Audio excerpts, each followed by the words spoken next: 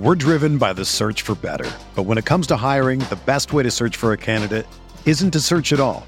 Don't search, match with Indeed. Indeed is your matching and hiring platform with over 350 million global monthly visitors, according to Indeed data, and a matching engine that helps you find quality candidates fast. Ditch the busy work. Use Indeed for scheduling, screening, and messaging so you can connect with candidates faster.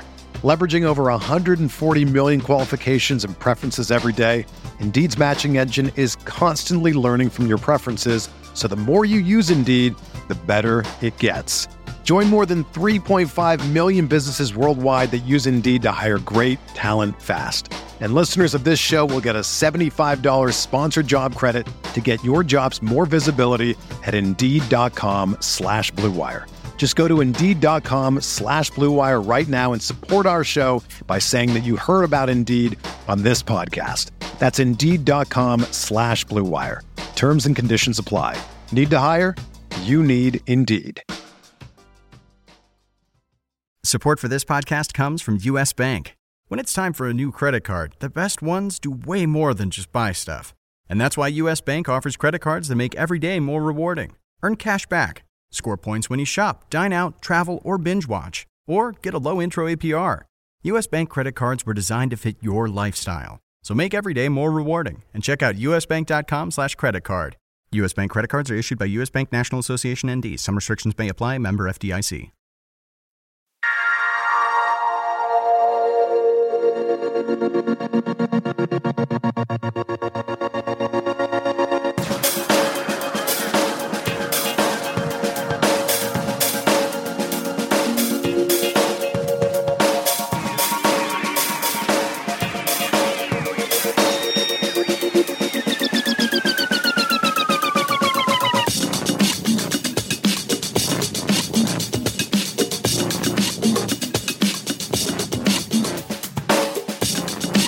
Welcome to the Tuesday RotoWire Daily Fantasy Sports Podcast, sponsored by FanDuel, who'd like to remind you to be sports rich. I'm Jake Latarski, joined today by Ben Miller for some NBA talk. Later on, John's going to be joining us to talk about Week 14 running backs on FanDuel. But Ben here, you can follow at BenMan Doing Work. We're going to talk some hoops and going to get things started pretty soon here.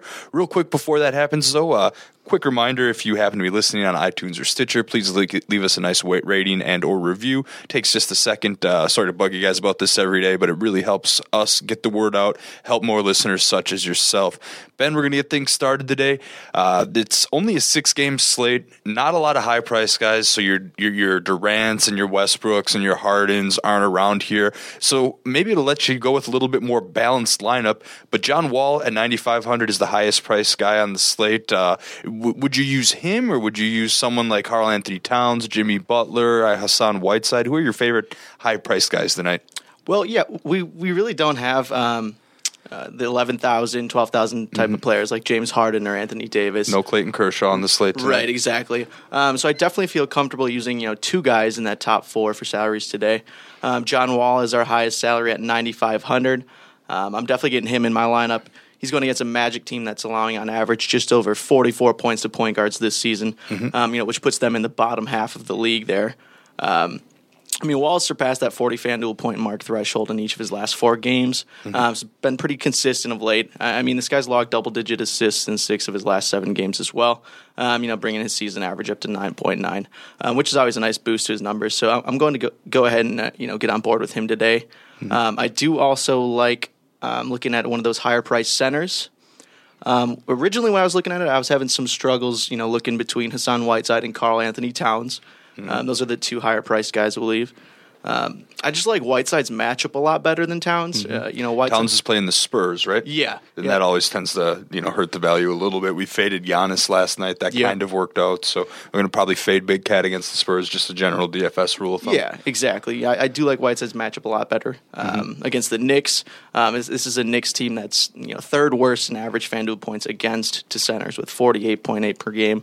While on the other hand, like we just said, Towns against the Spurs, generally considered one of the best team defenses against big men.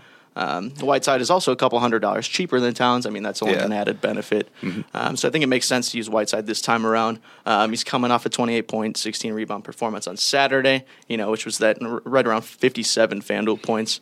So he's going to get his opportunities. And I do think that's the better play over Towns tonight. Yeah, that's almost surprising that the Knicks are giving up so many points to centers because they've got a front court with Kristaps Porzingis and Joakim Noah. But Joakim Noah has been, I guess, maybe not at 100%, a little bit banged up. Yep. He's missed, 4 games out of his last 8 overall. So, and he played 25 minutes the other day, 2 days ago on Sunday against Sacramento there. So, maybe not at full strength. That New York Knicks front court. Joakim Noah, always thought of as one of the better defensive guys, but Hassan Whiteside's a beast of his own, right? Yeah, exactly. Absolutely. All right, so looking at the Sixers-Grizzlies game, in my limited NBA DFS experience, I know that the Sixers are generally a team to target, but there are a load of injuries in this game here. Can you kind of break down the situations there and how you might be able to take advantage of that on FanDuel tonight? Yeah, like you said, the Sixers-Grizzlies game is just riddled with injuries. It's definitely a mess.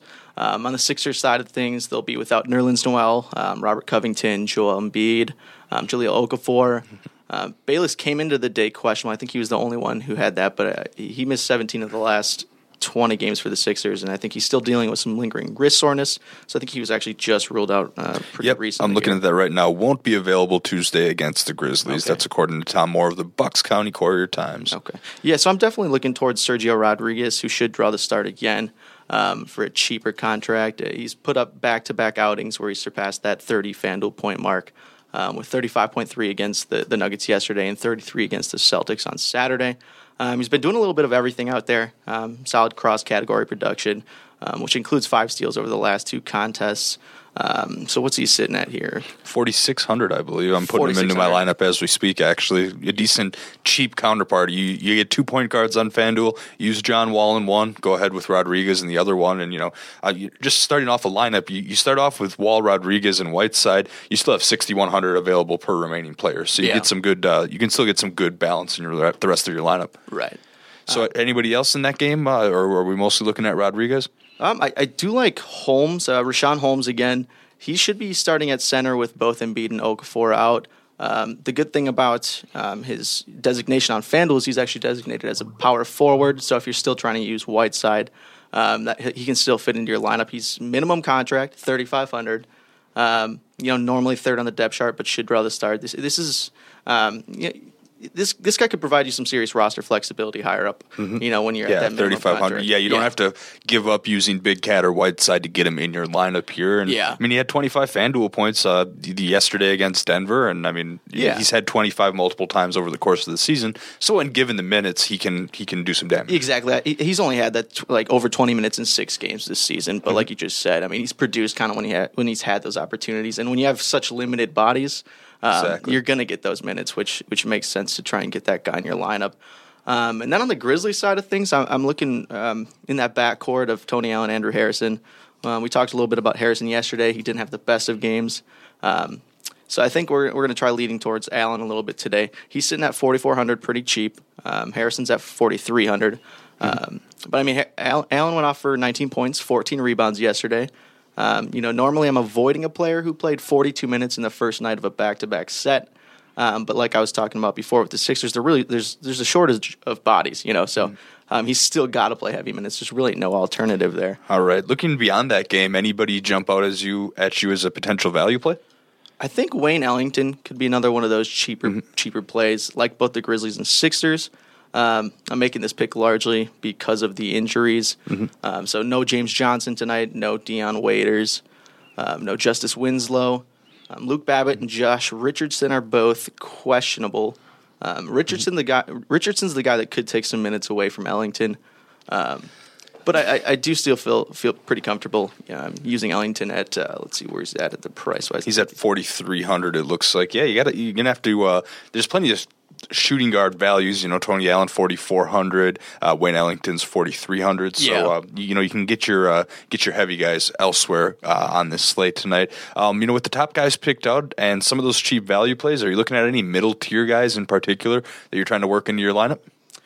Yeah, first off, Andrew Wiggins, he's still lingering down lower. I mean, he's only 5,900, but normally you avoid the Spurs, but in this case, the price might be a little bit too good. Yeah, it's too good to be. Yeah, you just got to have that 5,900 for Wiggins. I mean, this is a guy that earlier in the season he put up 40. He hit the 56 point FanDuel points. He's surpassed that 40 mark plenty of times. I think that's well worth your value if you're getting him at $5,800.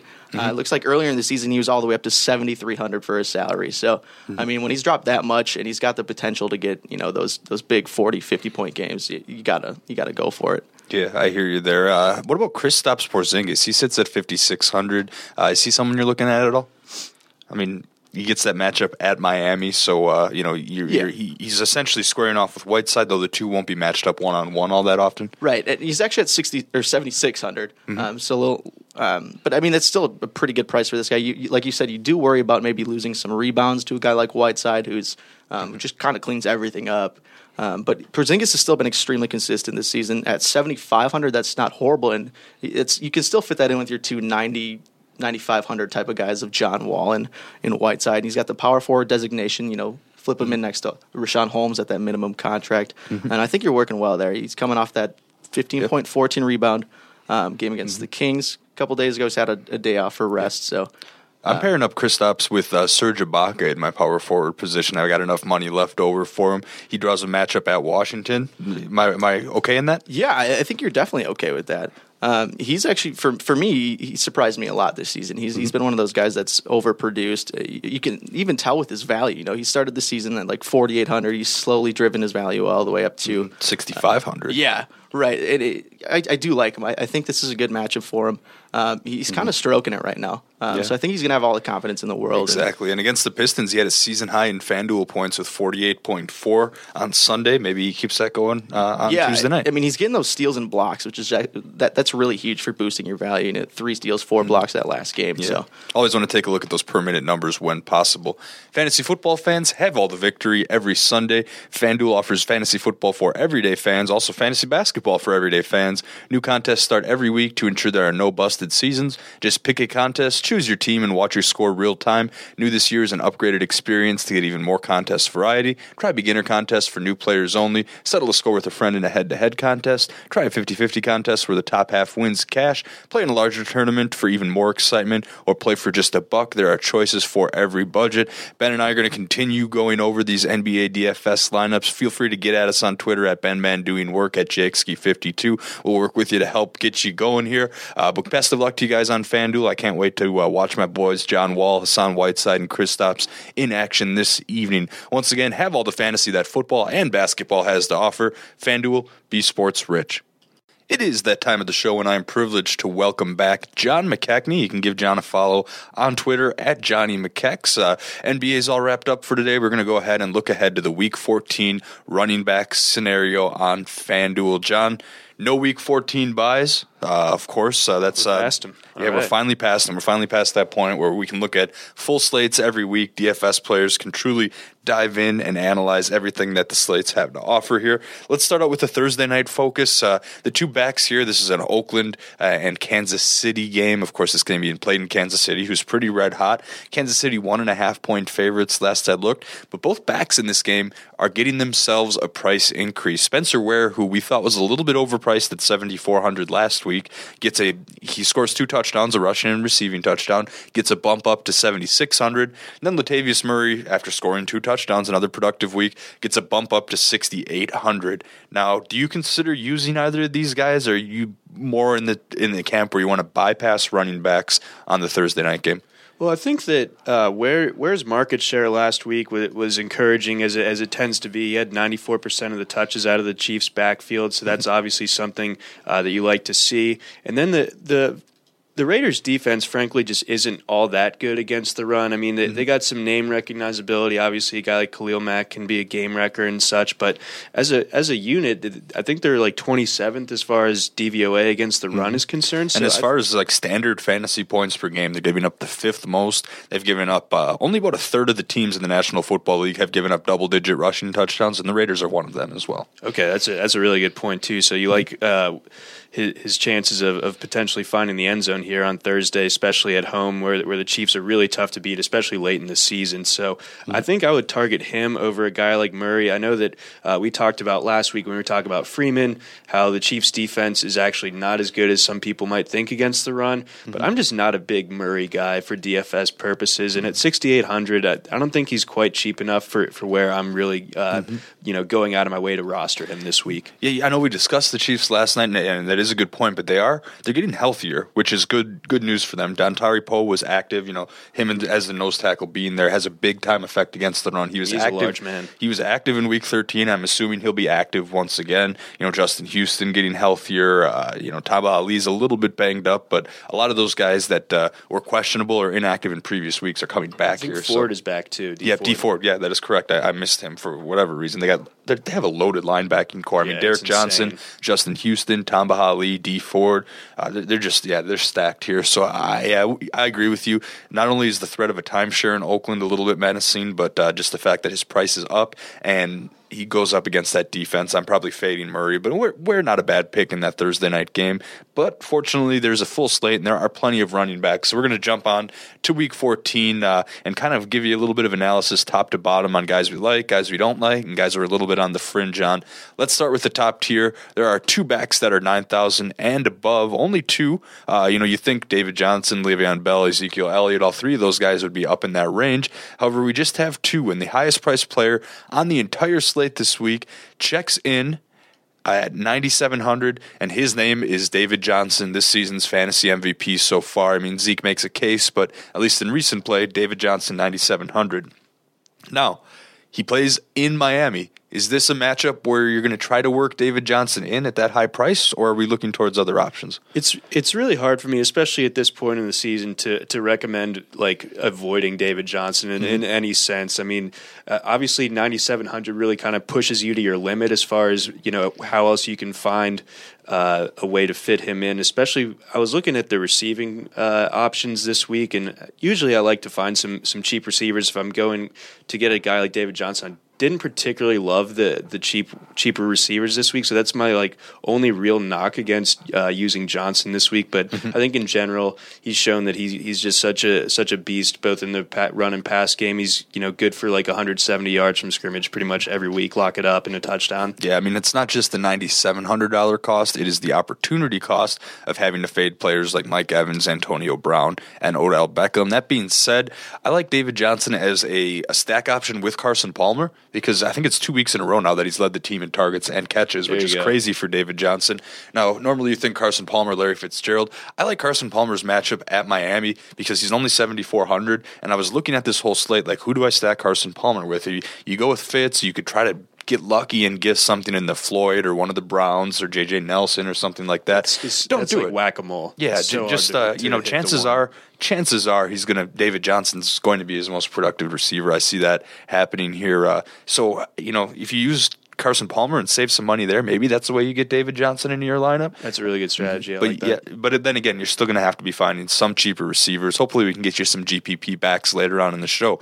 What about Le'Veon Bell at 9,000 at Buffalo? Now, normally, when I think Buffalo Bills, Ryan Brothers defense, of course, I think that it's a tough matchup. Is that necessarily the case, though? It's really not. They're giving up they're ranked 26 against the run as far as FanDuel points are concerned, and that's backed up by being 25th as far as rush DVOA is concerned. He had 35 touches out of the backfield last week. That's unbelievable, and he had the 100% market share. So all the market share. Every single. Who's Fitzgerald Toussaint? Who's D'Angelo? I mean, D'Angelo Williams is hurt, but sure. No Fitzgerald touches. So right. So Fitz Toussaint, just practice squad from the Ravens a few years back, just a complete non-entity here. So catching Bell at 9,000 with a matchup that's better than what he faced last week against an improved Giants front, I really like Bell's chances here. And then we're talking about playing in Buffalo in December.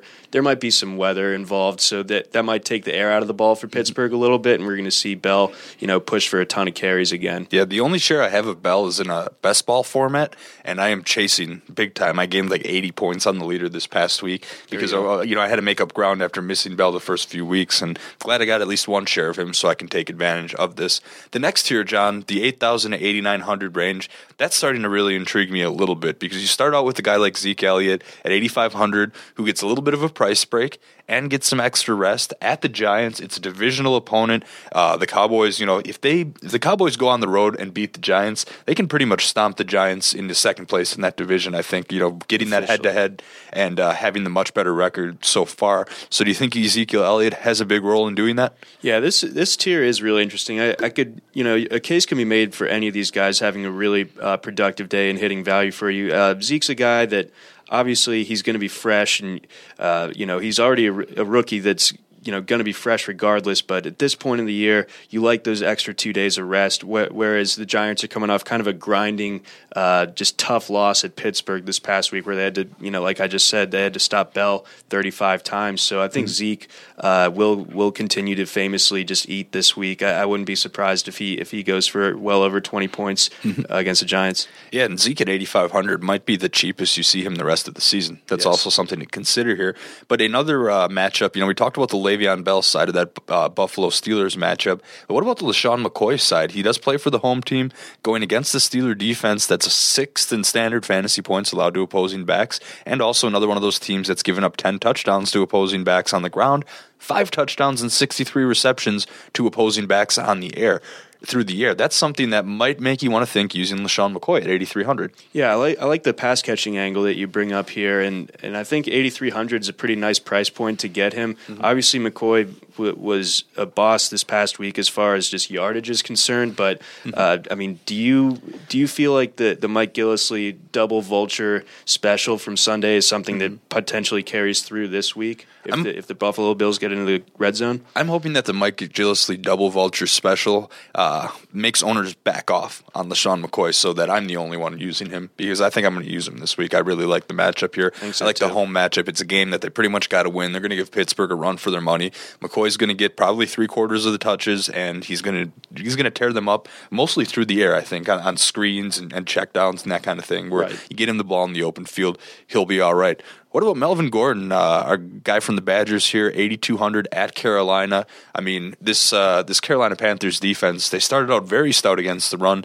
but we're at the point in the season where we can't trust season-long numbers as much necessarily and have to look at the recent sample size. And without Luke Kuechly, who's in concussion protocol, the Panthers just haven't been doing it against the run. Right, yeah. It's been a Jekyll and Hyde thing. They were able to stop the Raiders on the ground pretty much, but that was kind of a weird shootout game, and the Raiders' run offense in general isn't all that great. So the fact that they were able to hold them to 1.8 yards per carry, that doesn't mean a ton to me, but you watched the game Sunday night. You saw what Thomas Rawls was able to do to them. That just absolutely gashed them. I think the Seahawks ran for 8.3 yards per carry against them. So, and I was super down on Rawls this week. I don't think very highly of Rawls. I didn't take him in any leagues, and I don't even though he's taking over as the back, I didn't think of him as a very good matchup. I'll be the first to admit I like guys like Doug Martin even a little bit more than Rawls this week, but he just proved how bad the Panthers defense is, and I didn't necessarily get any higher on Rawls. I just got lower on the Panthers.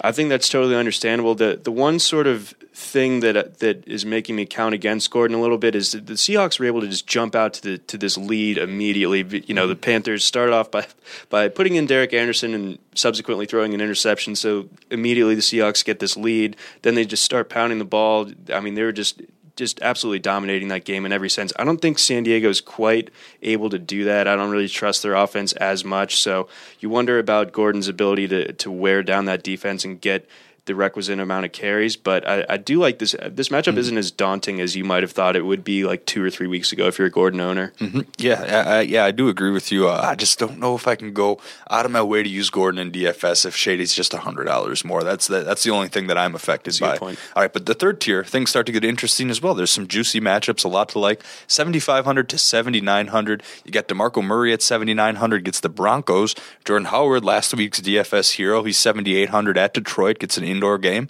Matt Forte, 77 at San Francisco. The worst real-life matchup in the whole league this week, but one of the juiciest. Just like salt in the eyes. God, terrible. Yeah, I mean, after watching the Jets here last night and the 49ers just I don't know, roll over for the Chicago freaking Bears. Yeah. I mean, this is just a joke of a matchup, and I won't be watching this game real life, but I might get some Matt Forte shares because of that San Francisco run defense. Then, of course, you get Devontae Freeman at 7,500. I mean, I think I'm going to jump on Forte, try to bounce back a little bit, even though his price hasn't quite been able to adjust to a pretty slow down performance on Monday night. You got to go after the back that's playing the Niners. Yeah, I think that's always kind of a safe play. I think, coming off of this past week where the Jets were just so abysmal, it might be kind of like what you're saying about McCoy and people backing off because he got vultured. Maybe in the same sense, people back off of Forte. But, I mean, geez, what Jordan Howard was able to do against the Niners, I think Forte, can do something similar. And if they are starting Bryce Petty, are they going to be throwing it a ton? I mean, obviously last night there was Robbie Anderson will get 20 targets for the rest of the season. Like, what the heck was that going on? Yeah, but maybe that had something to do more with the Jets just being down. So obviously they weren't going to be running the ball, and I think they wanted to see what Petty could do a little bit. But I think they're going to have a more balanced approach this week to take the pressure off him a little bit. So I think we'll see some well into double-digit carries for Forte, and you love that matchup, obviously. I do like Murray at 7,900 going against Denver. Obviously Denver was kind of able to shut down the Jaguars' run offense for the most part, but I'd say DeMarco Murray is the equivalent of like 3 TJ Eldons. So, I'm not totally worried about using him, but I think Howard is probably my favorite play of this little trio. Going against Detroit, he might have some less rushing attempts this week because the Bears won't be playing in a snowstorm; they'll be playing at Ford Field. But I still think that he's shown that he's taken over the lead back role there, and Detroit, I don't think their run defense is all that good. Yeah, you definitely have to pay up for Howard this week, but based on he showed his ceiling multiple times this season, he could very well do it again. Let's run through the next tier quick, the 7,000 to 7,400. Doug Martin, 7,300 against the Saints. That's a pretty decent matchup. Lamar Miller, 7,200. At the Colts. Now, that is an interesting matchup if Lamar Miller is healthy. He just hasn't been able to string it together for the last few weeks, stay in for the entire game. Alfred Blue and the likes of that, and Jonathan Grimes even, are getting him carries. And I'm not seeing any indication of an injury. I mean, he left the game with a rib injury, but was able to come back, finish the game with 14 carries for 22 yards. That's not going to cut it. Nope. But he does have a very juicy matchup against the Colts. But between all those guys, even if it's Jay Ajayi, 7,200 against the Cardinals, Mark Ingram, 7,100 at Tampa Bay, and the other side of that Saints-Bucks game, I mean, anybody that you like from this tier at all? I'm having trouble trying to make sense of this tier. I think Lamar Miller is the most interesting to me because that matchup is so good, but the Texans just tend to be a lot worse on the road than they are at home. And obviously, like you said, he's coming off a terrible game, but his best game of the year, period, did come against Indianapolis earlier in the season, that Sunday night game where he went for over 175 yards from scrimmage, a couple of touchdowns, broke his touchdown drought in that game. People were waiting for that. So, it's a question of, do you think that he's able to recapture that form against an Indianapolis team that, I think last night was a bit of an aberration in pretty much every sense. I don't think that Indianapolis defense is necessarily capable of basically shutting down the Texans, even if the Texans' offense isn't all that explosive in its own right. So I do like Miller in this tier. I really just don't know what to make of guys like Martin and Ingram at this point in the season. What do you think? I mean, Ingram is someone that I'm going to use pretty regularly in my season-long formats. I'm not sure I'd go out of my way to use him in daily this particular week. I kind of want to continue to see his usage. And then Doug Martin, I didn't mention, he doesn't have a specific injury, but he got, quote, bent back on a third-quarter carry in Sunday's win over San Diego. So he ultimately played just 36 of 65 offensive snaps, whereas Jacquizz Rodgers ran the ball 7 times for 29 yards and hauled in a 21-yard reception. So, I mean, the guy,